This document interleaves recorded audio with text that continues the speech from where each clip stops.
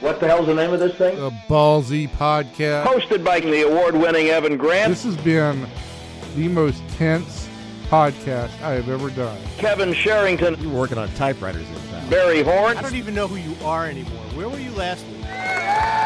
Get ready for the most listened to sports podcast in Dallas-Fort Worth. I'm Evan Grant, and this is Ballsy. I'm Kevin Sherrington, and in this episode, we'll be talking about colleges. And I'm Barry Horn. To hear our other exciting editions, simply subscribe to the Ballsy Podcast on iTunes. You know, we're on Facebook and Twitter, too. Just search Ballsy Podcast. That's Ballsy with a Z. So sit back, relax, that's relax with an X, and enjoy another edition of the College Ballsy with a Z podcast. Hello, everybody, and welcome into Ballsy, the Sports Day DFW Dallas Morning News Sports Podcast. I am Kevin Sherrington. And I am Barry Horn, and that's the third time in a row you've gotten that right. Really? Yeah. I do it all the time. I You're never a screw pro. that You're up. a pro I'm from a Dover. pro. I am the pro from Dover. And speaking of pros from Dover, we got one on the line with us right now, our very own Chuck Carlton, who was all over the map over the weekend in what was the Bermuda Triangle You like that phrase, of don't you? college football results last weekend in Waco, Austin, and College Station. Chuck, how are you? Yes, and I'm all over the map today, from Waco down to Austin and then back to Dallas. Oh, it's another long day. Chuck, you were in Waco. This is Tuesday morning as we're recording this. You were in Waco to talk to Baylor players and to Matt Rule. Have they gotten over that loss to Little Old Liberty? Well, they say they've turned the page and they really don't have much choice. But, yeah, that's going to linger for a while. You know, a loss to an FCS school, and it's not exactly like losing to North Dakota State either. Right. You know, I mean, you know, Liberty has nice quarterback, really good receiver, but they're going to face those up and down the line in the Big 12. You know, it's a case where you have, you know, Bravian Roy, the big defensive tackle who played well in the game, admitted that, yeah, they probably did look past Liberty. And they paid the price for it. They're not good enough now to do that. They don't have the athletes they once did. They're playing a lot of young players. Matt Rule, who lost to, you know, Fordham and Idaho in his first year at Temple in going 2-10, has been here before. He knows that this is part of the process. But I think for the Baylor fans who are used to being able to contend for the Big 12 with CFP under Art Briles, this is going to be a you know, big adjustment this year from that standpoint. I think Rule was trying to strike the right kind of tone while walking a fine line between realism and positivity.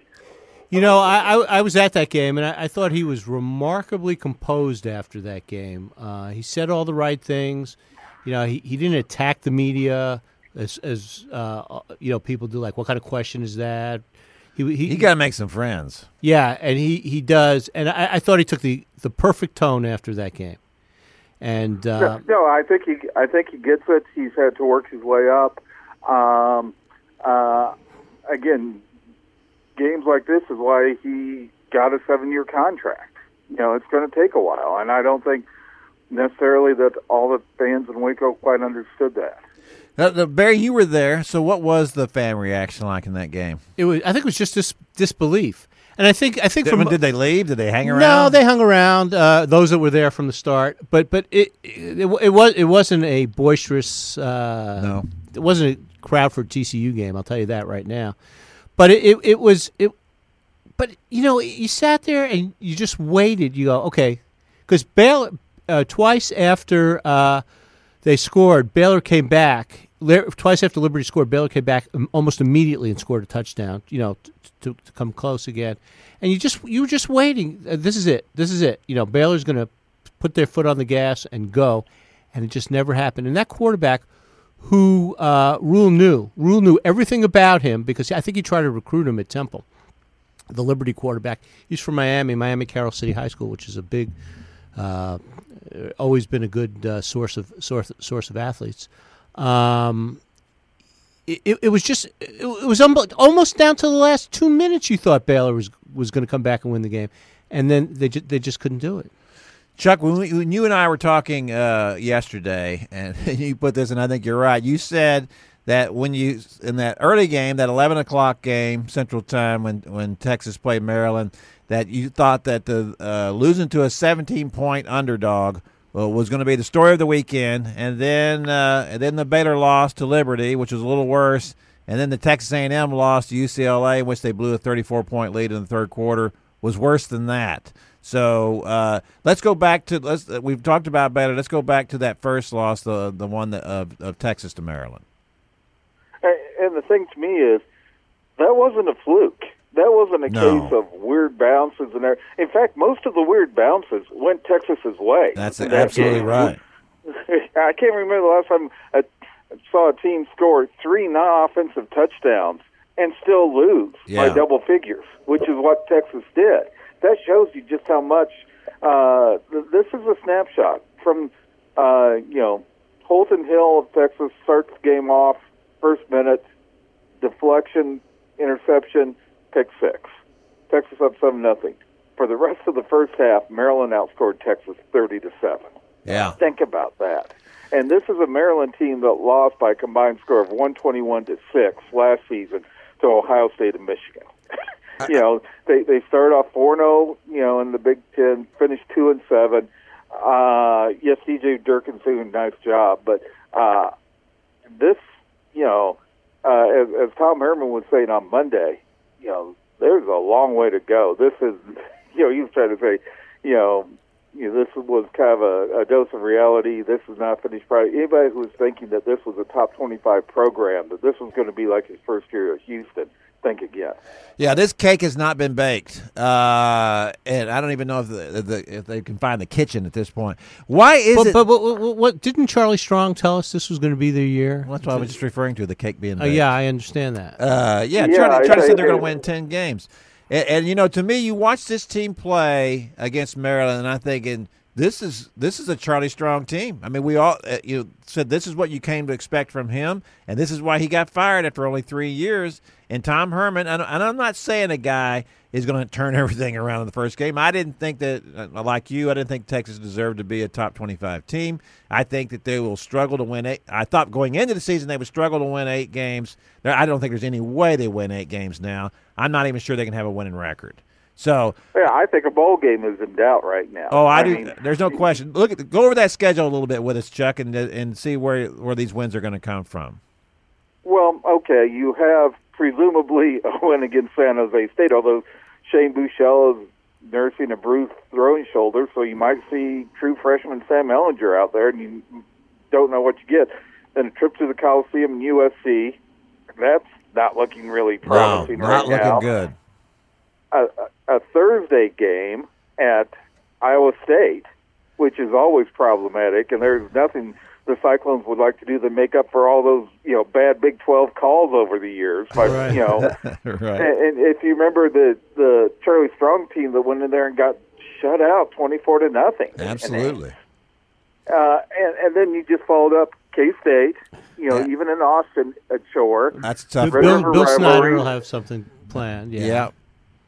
Red River rivalry, and Oklahoma State, which looked awfully good. Admittedly playing Tulsa, but Tulsa's not a bad, American athletic program, and that's those, the next 5, and that's how many wins are in there. So they could be 1-6. Is that what we're saying?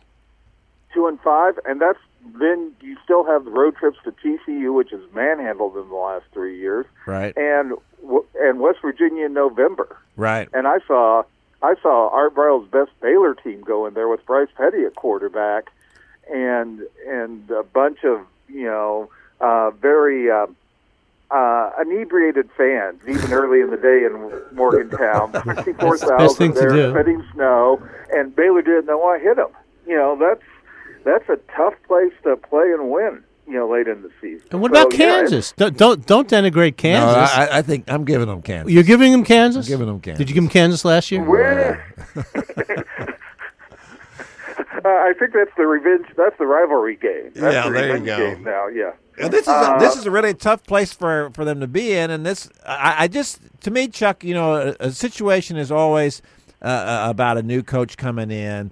When he's trying to turn something around. If you don't have the athletes, that's one thing, which is a crazy thing to say about Texas. How is it that Texas could not have the athletes? But when they look like they're not being coached up well, and to me, that's what special teams is all about. Special teams is all about coaching, and when you struggle on your special teams, that shows me that you're not preparing well, and they can, they obviously they had some breaks on special teams, but they continue to struggle in those areas as well in that opener. Well, and one of the hallmarks, and you hate to go back to the Mack Brown era, but how many times did Mack Brown need that crucial field goal and get that crucial field goal at just the right time? Whether it was the game at Nebraska in the snow, or Hunter Lawrence in the Big 12 title game against Nebraska, all those, situations over the years. And now, I don't blame Texas fans for cringing when the kicker goes out on the field. I mean, the grad transfer from LSU was not good last year. Now they've got a former JUCO All-American kicking, and he was just bad. Low, a miss from 42, a low kick from 44 that got returned for a touchdown. Yikes. Yeah, it's a mess. That happened in the A&M game too, right? There was a missed field goal in the fourth quarter that was kind of stunning. It came up short. It was a short field goal, and you wonder in the whole state of Texas, can't they come up with a couple of field goal kickers? Well, that's always been my complaint is that the two things about kickers and punters.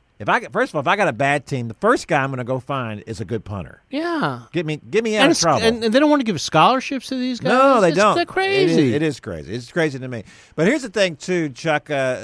Speaking of that situation, our old pal Richard Justice tweeted this the other day. I don't remember his exact numbers, but he was his line of demarcation was the injury to Colt McCoy in the Rose Bowl in the championship game. And before that injury, I think he said in the previous 6 years, I believe he said they were 79-11 at Texas.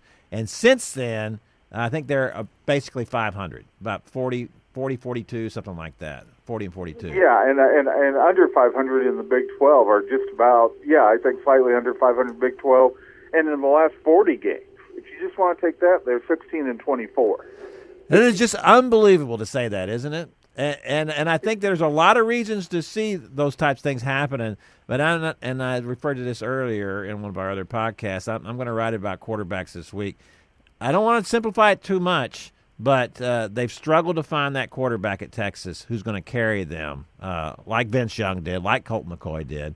And, of course, I would also say that's pretty much you can look at the 30 years before that, and they had pretty much middling quarterback play until Vince and Colt McCoy, and then you've had pretty much middling at best since then as well. And then when just like as Barry said, you can't find a kicker or a punter in this state. You can't find a quarterback. There's plenty of quarterbacks that are going on and playing at other schools outside this state who came from Texas. And I certainly Shane Buechele is doing a really I think he's a talented kid. He's not the reason why they lost that game by any stretch of the imagination. But I will say this: to me, if your quarterback is not a great passer, if you don't have a system like Baylor had under Art Briles or what Cliff Kingsbury has at Texas Tech, if you don't have a system where you just kind of plug in these guys, and Patrick Mahomes is a phenomenal quarterback and a great athlete, but for the most part, they just kind of plug and play with those guys. If you don't have that kind of quarterback and that kind of system, you better have a dual threat quarterback. You better have a guy that's what Alabama did with Jalen Hurts. They went out and got a kid who's not a great passer, but boy, when he takes off, he's dangerous. And I just don't see that at Texas right now. Well, and that's what Tom Herman had. You look at it, at Ohio State, he had Braxton Miller, who was a two-time, Big Ten MVP before he hurt his shoulder. Then he had J.T. Barrett. J.T. Barrett, who was a kid out of Wichita Falls who wanted to come to Texas in the worst possible way. And Mack Brown said, "We have Tyrone Swoops. We don't need you." So J.T. Barrett goes to Ohio State and lights it up. And Cardell Jones, who was a bigger sort of quarterback, but still Vince Young type. He was a load, Yes. and then he goes to Houston and finds a skinny receiver named Greg Ward Jr., turns him into a quarterback. There you go.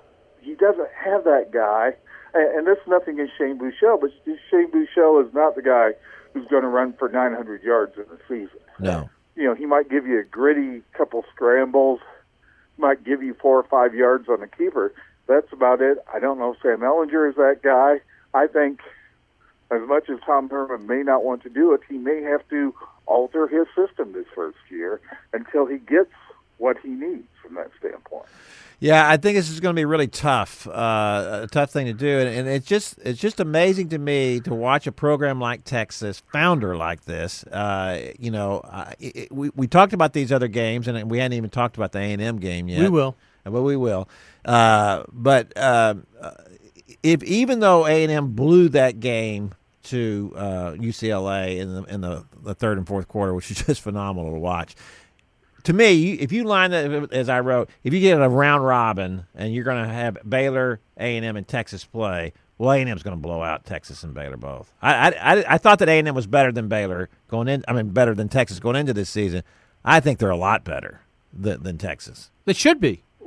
Well, they should be. You're right. In some ways, where the coach has been there a while. Coach has been there for a while. Yeah, absolutely. But I thought in the first half, I'm watching that game and I'm thinking, my gosh, how good is A&M? I mean, where are they going to go? This team, they how many points? 31 points in the first half. You've seen this before at A&M. Well, the big first half. This is a game on the road against a team that's pretty good and with a really good quarterback. And they were making him look bad in the first half, and they were running all through him. Of course, they were doing that without, and they were doing that with pretty much out of quarterback. Yeah, that was a suspect too, I think. Well, that's what I want to ask you about, Chuck. All right, so you go out to the Rose Bowl. You're playing UCLA, a team that you barely beat the year before. You had to go to overtime when you beat them in College Station at home, and you have Jake Hubenak, who's not by any stretch of the imagination a great quarterback, but he's a senior. He's had his moments. He had a couple of good games against the Mississippi teams in starts, and has played pretty well. And then you got a couple of high-profile young quarterbacks in Kellen Mond and Nick Starkel, who were highly recruited. And so he starts Starkel in that game. Were you surprised that he started him? Not really. I mean, I think Hubenak's got a ceiling, and I think they like what Starkel brought to that offense. And he wasn't like lights out outstanding, but clearly he was doing a really good job while he's in there to help build that lead. And certainly the running game was a huge part of that too. What struck me is he didn't go to Hubenak after Starkel got hurt, because I thought Hubenak was better suited to run that. I know he was probably trying to get Mond some playing time, especially with the injury to Starkel. But then it became a situation where Mond's, at this point, he's a great athlete. I think he's got a ton of upside, but he's one-dimensional right now. He's 3 of 17 throwing the football. Yeah. There was nothing there, and it wasn't just that, but you have things like, I know they're trying to, go quick, all these sorts of things. But when you have that lead, when UCLA is making the comeback, UCLA needs time. Yes. And they were giving them time. They were snapping the ball. They were in the hurry up. Yeah, with 20 or 50. I've even seen, the Briles offense, the Mike Leach even. You'll see, okay, they'll take the foot off the gas, go up to the line of scrimmage, and then wait for 20 seconds to go off the clock. Just stand there. Snap the ball with 2 seconds to go when they're trying to do that. And I kept waiting for A&M to do it because you could see UCLA getting the confidence. Rosen was getting hot, and everything had to go right for UCLA and wrong for A&M, and A&M just played right along. Yeah, the thing of all the complaints about Kevin Sumlin, and I've heard all these complaints for a long time from people on the inside and the outside, obviously, as well. When Tony Busby, the Houston lawyer who's on the Board of Regents, which to me is an unprecedented rant on Facebook and then on Twitter calling for Kevin Sumlin's dismissal immediately, which was just a little crazy to me that he would do that type of thing. But everything he cited are all the things that you've heard and everybody talks about. To me, the number one problem that Kevin Sumlin has presented is that what in the world is he doing with his quarterbacks? I mean, he was gifted Johnny Manziel. So, I mean, he made the call, but I have to tell you, I think I'm giving Cliff Kingsbury credit for that. After that game against Florida, I was there for that game at Johnny's debut. We're all focused on the fact that, that A&M had blown another game that they were winning, just like they'd done the year before. They had 5 fourth-quarter collapses the year before, which goes to show that was going on before Kevin Sumlin got there. But Cliff Kingsbury just said at the press conference afterwards, well, we found ourselves a quarterback. And I just wasn't focusing on that. And I don't think a lot of other people were either. And boy, you talk about a quarterback whisperer. That is what Cliff Kingsbury is. Whatever his other faults, I'm not sure he's really a head coach. But, boy, he knows his offense and he knows his quarterbacks. And he has found them, and he has sifted through them, and he has found the right guy pretty much every single time. And yet Kevin Sumlin has had guys come and go. He's had top-level quarterbacks. He's brought them in. I thought he would have learned his lesson when he had Trevor Knight, and he said, look, here's an older guy. It'll settle things down instead of trying to push young guys. Because as we talked about on the previous podcast, what Barry Switzer has seen watching Oklahoma's practices of Kyler Murray and how well he's playing there now. And, there's no controversy up there. Of course, there shouldn't be any controversy. Yeah. But, there was all kinds of talk about, Kyler Murray and being unhappy when he was at A&M and, all these young guys were unhappy. It's a different set of circumstances when you've got a veteran quarterback who's a Heisman hopeful in Baker Mayfield. Well, and Kyler Murray's already been through this once, and he knows. Yeah, and he's smart enough to understand all that. And so, but it's all going very well, and it would just seem really ironic to me if, after Baker Mayfield leaves after this season, if Kyler steps in, as apparently he will, and if he's successful at Oklahoma, that here was a guy that they just can't hold on to quarterbacks, and they don't seem to know what they're doing with them. Chuck, that's your entree now to go ahead and say something. No, I get you. I was distracted here on Twitter. There was a really cute picture of a cat. Oh my gosh! Takes a lot to distract you. I see. Yeah, Kevin was making an impassioned speech on quarterbacks and everything, and you're looking at cats on Twitter. Yeah. Oh no, you're absolutely right. I mean, you have. We're still waiting for the Kyle Allen debut down in Houston. We have Kyler Murray at Oklahoma. Yeah. We had 5-star, and you wonder, there's no way they were going to keep Cliff Kingsbury, but if they had somebody that level as an offense coordinator, would there have been this kind of problem? Because the offense was, with both Kyle Allen and Kyler Murray, it just sputtered that year. Yeah. Let me bring. It's just. And you just kind of wonder what's gotten away from it. I mean, the talent's been there, the draft picks have been there. And part of it is he walked into, I think, a very good situation. As much as Mike Sherman was definitely, not appreciated by the fan base, and I think it was probably the right move to let him go. He left behind a well-stocked cupboard. Oh, that absolutely. First year with Manziel, and that offensive line was one of the best offensive lines in recent memory I've seen, at least from a Texas team in college football. They were just destroying Oklahoma in the Cotton Bowl, and I remember Matthews and Joko blocking like 20 yards downfield against people. It was just like, where did this come from? And now Mike Sherman could identify offensive lineman talent. Sure. And it becomes this whole sort of self-fulfilling. It started with Woodward going on Feinbaum and talking about how he needs to win now. Now you have a regent, taking to Facebook. It's becoming a self-fulfilling prophecy. Let me ask you this. Let's flip to the defensive side of the ball. When they brought in John Chavis, he was supposed to be the second coming of Vince Lombardi on defense, or the greatest defensive coordinator ever. He's making over $1 million, I think, a year. Not that I'm counting somebody else's money, but I am.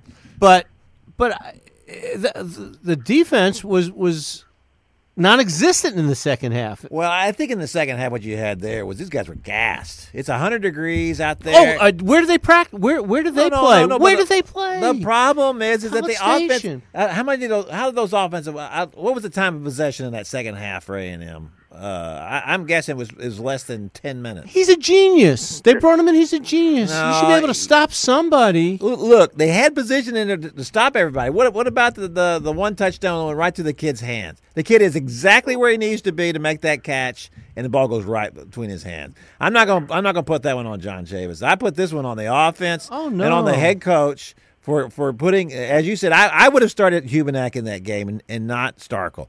But just or you would have brought Hubenak in. Oh, it certainly would have brought Hubenak in as the second, or especially when listen. I felt sorry for Kellen Mond. How unfair was that? And this kid was in high school last year. So to me, that's really unfair to put him in that position when he was clearly struggling with it. You should have said, "This is enough." You know, I got to disagree with you. What was the final score, Chuck? 45-44. And you don't see any problem with the defense. Look, you had another play. You had another touchdown where he was trying to throw the ball out of bounds, and the ball got tipped, and the guy catches it for a touchdown. That's 14 points right there, right off the bat. No, I'm not saying the defense. Let me tell you something. The way that game was going, they would have scored anyway on that. No. Oh, you just sat there and I sat there and watched the game, and as I've watched so many Aggie games, you were just talking about it like in a mystical kind of sense. No, it was. You are not going to blame this. Faded. That was faded. You are not going to blame this on the quarterback situation. No, it's the quarterback. No, the quarterback situation. Yes, but you've got to take note that at some point, if you have a genius calling as a coordinator, he's got to come up with something. He's got to do something. He came up with something. Did you not see the ball go through the kid's hands? No. Yes, I saw the ball go through the kid's hands. I also saw them score 45 points. Yeah, they scored 45 points basically because of what happened in the second half. Yes, because they couldn't stop him. They couldn't go anywhere. If they get a first down in any of those situations, when if Josh Rosen wins the Heisman Trophy this year, they could just use all highlights from that game. Oh, absolutely. But Josh Rosen himself said, we had about 10 times in that game where we were inches away from not getting that. But they got it, and you got to stop them, and they didn't stop them. Chuck, help me educate Kevin here. Barry's always the type. You're a great coordinator. I never said he was a great coordinator. You're a lousy coordinator. If you I never said he was a great coordinator. I didn't say he was either. Okay, but no, that's how you're was. judging it about what happened. I'm not a defender of John Chavis, but I will say this: it's just like at Texas Tech. Look, he's had how many coordinators has Cliff had out there now? Although this one has been there for a while. Gibbs was there, but for a while, going back to Tuberville, they had 5 defense coordinators in 5 years. And Texas now is also on its 6th offensive play caller in 6 years. Right. So these are not good. So to me, this is a more reflection on the head coach than it is on the coordinators. To me, I think if you don't make if you're not making sure that things get taken care of. If you're not looking at this and saying, we got to pay more attention to this. I have to first of all be getting the athletes to play these positions, and then secondly I had to put an emphasis on it. There's a reason why Texas Tech is not any good on defense, and I think the reason is because Cliff Kingsbury is consumed by his offense. I'm not putting that on David. Are you looking at another cat? Chuck's looking at No. I'm actually giving you both credit. Guess what? On this great debate of what caused the meltdown, you're both right. It took everything. Yeah, together. It did. Yeah, you are both absolutely right about what led to this and all the factors. You can't just blow. It's the second biggest comeback in NCAA, FBS history. You know, this is like the Oilers. Bills game, for crying out loud, minus Frank Reich. It's like Music City Miracle. Yeah, this is the sort of thing where yes, it all came together, and that's what makes it so maddening. I think because it's not just one thing you can point to; it's a whole bunch of things, a whole bunch of major malfunctions across the board, and it's entertaining listening to you because that same conversation was being played out on Texags in real time as this whole thing is unfolding.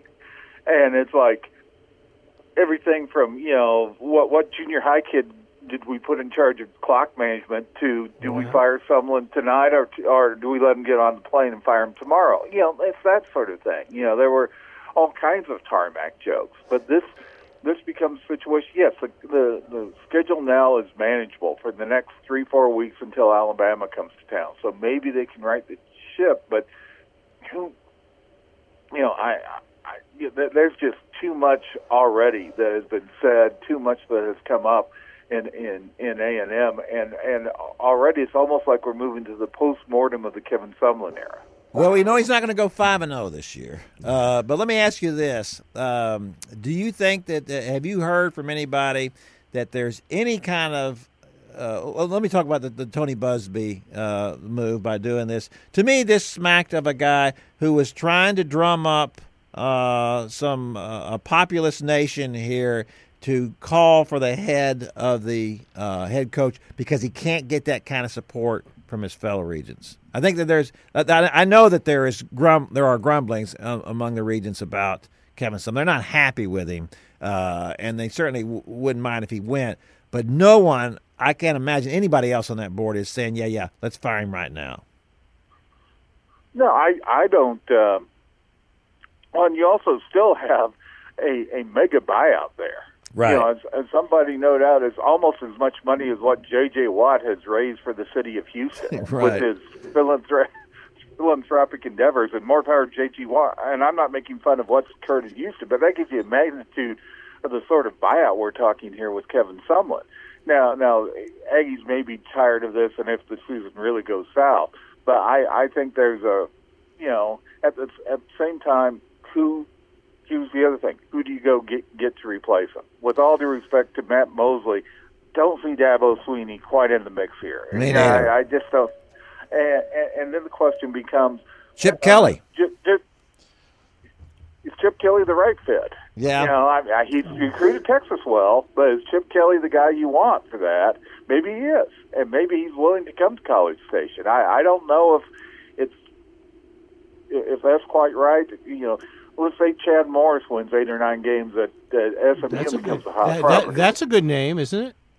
Well, I've said along. I thought that was the reason why he came to SMU was we wanted to get back in front of everybody in Texas, do a good job at SMU, and then go back to his alma mater. You'd certainly be getting that for all those Aggies out here who say, we never hire one of our own. Gene Stallings was the last Aggie who served as a head football coach at Texas A&M.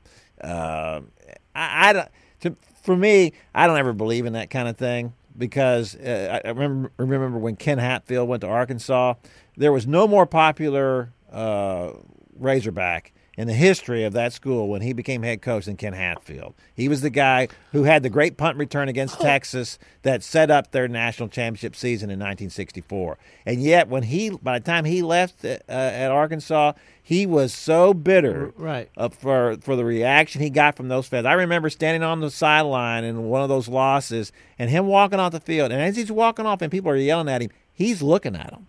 He's staring at him, and he is drinking that in. So I think that's always a mistake to go back to your alma mater, frankly. So you don't think Chad Morris would be good fit? No, I don't. They would like him, I think, and he's certainly done a good job. He's an offensive guy, and I think they want that. And he's done a good job at SMU. I don't know that he's going to be. Oh my gosh, that's the answer. I mean, if it came down to for me, if Chip Kelly would come. You take him. I take Chip Kelly over him. A guy who has never recruited in the state of Texas. Chad's strength is supposed to be his knowledge of the high schools. It is, but I don't think that A&M does. A&M really need that help.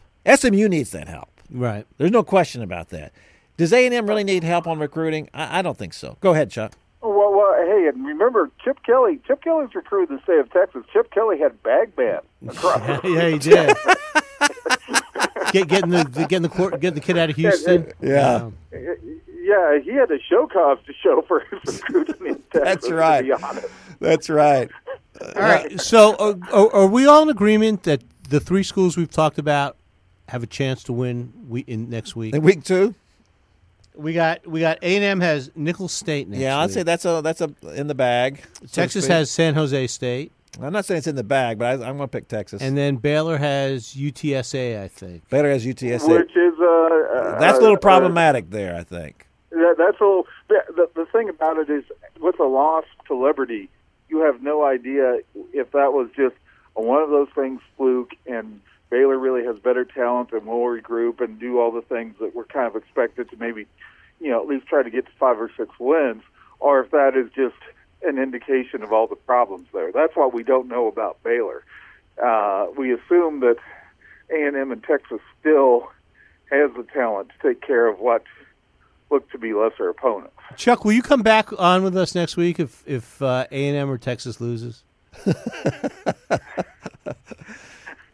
Well, if there aren't any more, I just discovered a shrimp running on a treadmill. Oh, here. my- It's pretty fun. Are you driving? Are you driving? No, Chuck's a busy man. Now he's gonna leave there and he's gonna go to Austin and talk to those Oh, guys. I thought he was on the road already from Waco to Austin. Chuck, are you on the road? No, I'm coming here from the Billy W. Williams Family Lounge here at Waco. Baylor, where we just had the press conference, and Matt Rule left an unopened bottle of water at the podium, which I snagged from my road trip. So anyway, Chuck, Chuck. the paper appreciates you being so economical. And you're killing the rest of us. Yes, you are. Yes, you are. Chuck, thanks for coming on with us, man. You're the best. hey, always a pleasure. All I right. say. Yeah, there you go. Be well. Take care. I was wondering as I was walking up to the press box the other day in Waco. Yeah. Why can Chuck not be here? Why not Chuck instead of me? Is that what you're Well, thinking? because he was in Austin in the morning. Yeah. It was an early kickoff. He could have Yeah. written a story, come up, been in Waco. I could have been home. Wow, that is just like you to be thinking But that. then I was sitting there and I was talking to Suzanne Halliburton, Our old pal our from Austin. From Austin. I think the only other person from a newspaper there was Suzanne. It was Suzanne and I. You just don't recognize him anymore. Oh no! I think that was it. I tell you what, for all the problems that Baylor has had, I love covering games at that stadium. That's a beautiful You're setting. and you're home quickly. Yeah, it's an hour and a half away. It's That's not bad. It's I don't know. The thing that just still stuns me to this day is that I drove over that I-35 bridge over the Brazos River. It looks like a big ditch at that point. yes. A 1,000 times I never thought a thing about it. And yet the way they positioned that stadium on that river, they did a fabulous job. Oh, they on did. You look out from the press box at all the boats out that. Oh, there. it's beautiful. Beautiful setting. You can see the campus. They did a phenomenal job on all that, and it's just a shame that everything that happened since then. It's not quite the way to put it. But is maybe it? It's a they tragedy were is what maybe happened. they were able to build that stadium because of what they were able to do. in what they were able to football. do in football and how they were able to do or Yeah. whatever. It's But terrible. Kevin, thanks for another brilliant engineering of a podcast. You know what? You quarterback this podcast. Well, You're the veteran. I'm not going to say I quit. All I'm going to say is I did the lead-ins. You did. That was it. But I pretty much got that going now. I'm thinking that if this whole writing thing goes down the tubes, that maybe we get our own radio show. What do you think? Hopefully we'd need a fourth all sports station to come in because none of the three are going. We're going to hire us. They're not hiring us. No, No. that's terrible. So They anyway, we've obviously run out of things to talk about. We have. We've moved on now. But what do we have on our podcast today, Barry? We had Babe Laufenberg talking about backup quarterbacks, something he knows a lot about. Babe Laufenberg talking about second marriages, something he hasn't done yet, but No. may in the future. I hope we His- better. his old buddy Troy Aikman. Troy Aikman's marriage, which Babe, I was kidding Babe. I asked him, Babe, did you know about Troy was getting married? He goes, did I know Troy was getting married? I was there. He was at the wedding. So that was pretty much kept under wraps. Yes, it was. Out in We knew they were getting married. We just didn't know when. We didn't know Santa Barbara before the season. I guess once the season starts, Troy won't have any free weekends. No. And I forgot to ask if Joe Buck was at the wedding. We didn't ask about any of the guests. Well, he wouldn't have told us anyway. I don't think so. I don't understand that. Do you got to sign something before you go to a Troy Aikman wedding? It's like when you go to a royal wedding or a big high profile wedding. I think you do. I think you Really? you sign a non-disclosure. Did you have that when you got married? I wasn't a big high-profile wedding. No? It was so long. A lot of people came to my wedding, pal. Including you. not for you. There were people who came. They came for the bride. Who came to see. There were people who came just to see if people in Arkansas wore shoes. No, they came because everybody loved the bride and tolerated you. That's true. Because we all knew her as well. But that was a long time ago. 30 years ago this summer. 30 years ago. Oh my gosh. My wife, when we visited Russellville recently, she remembered the hotel we stayed at. We passed by. She goes, "We stayed at that motel. It was a motel." Yeah. She goes, "We stayed at the motel," and I'm like, I don't remember yesterday. How do you remember? There's not a lot of motels in Russellville, Arkansas. No, but it was the Four Seasons, wasn't it? No, it was not the way. Was it one season? The one season? It was a Holiday Inn when you and I stayed. But it's not a Holiday Inn now, right? It's not a Holiday Inn. It's the one season, I think. Yeah, maybe half season. All right, so we had Evan Grant talking about the Rangers. Talk about Rangers and his college picks. And his lunch. And where he's going to lunch today with Tom Stinson. Yeah. Just retired. I think Stinny's our age, too, which makes me a little nervous. Maybe a little older. You know, you'd be surprised how old some of these people are. Did you know Richard Justice is 65? Let me tell you something. They look much younger than they do. That's a really sad thing. No, I didn't know. Richard Justice is that 65. Old. Yeah, I thought he was very well preserved. Oh, yeah. Yeah, but we're young. We're young guns. Yeah, that's right, pal. All right, let's get out of here so we can go to lunch. Yes, sir. Goodbye. Bye. Thanks for listening to our College Ballsy podcast. Don't forget to subscribe via iTunes. You'll get new episodes every week. And follow us on Facebook and Twitter. Until next time, sports fans, see ya.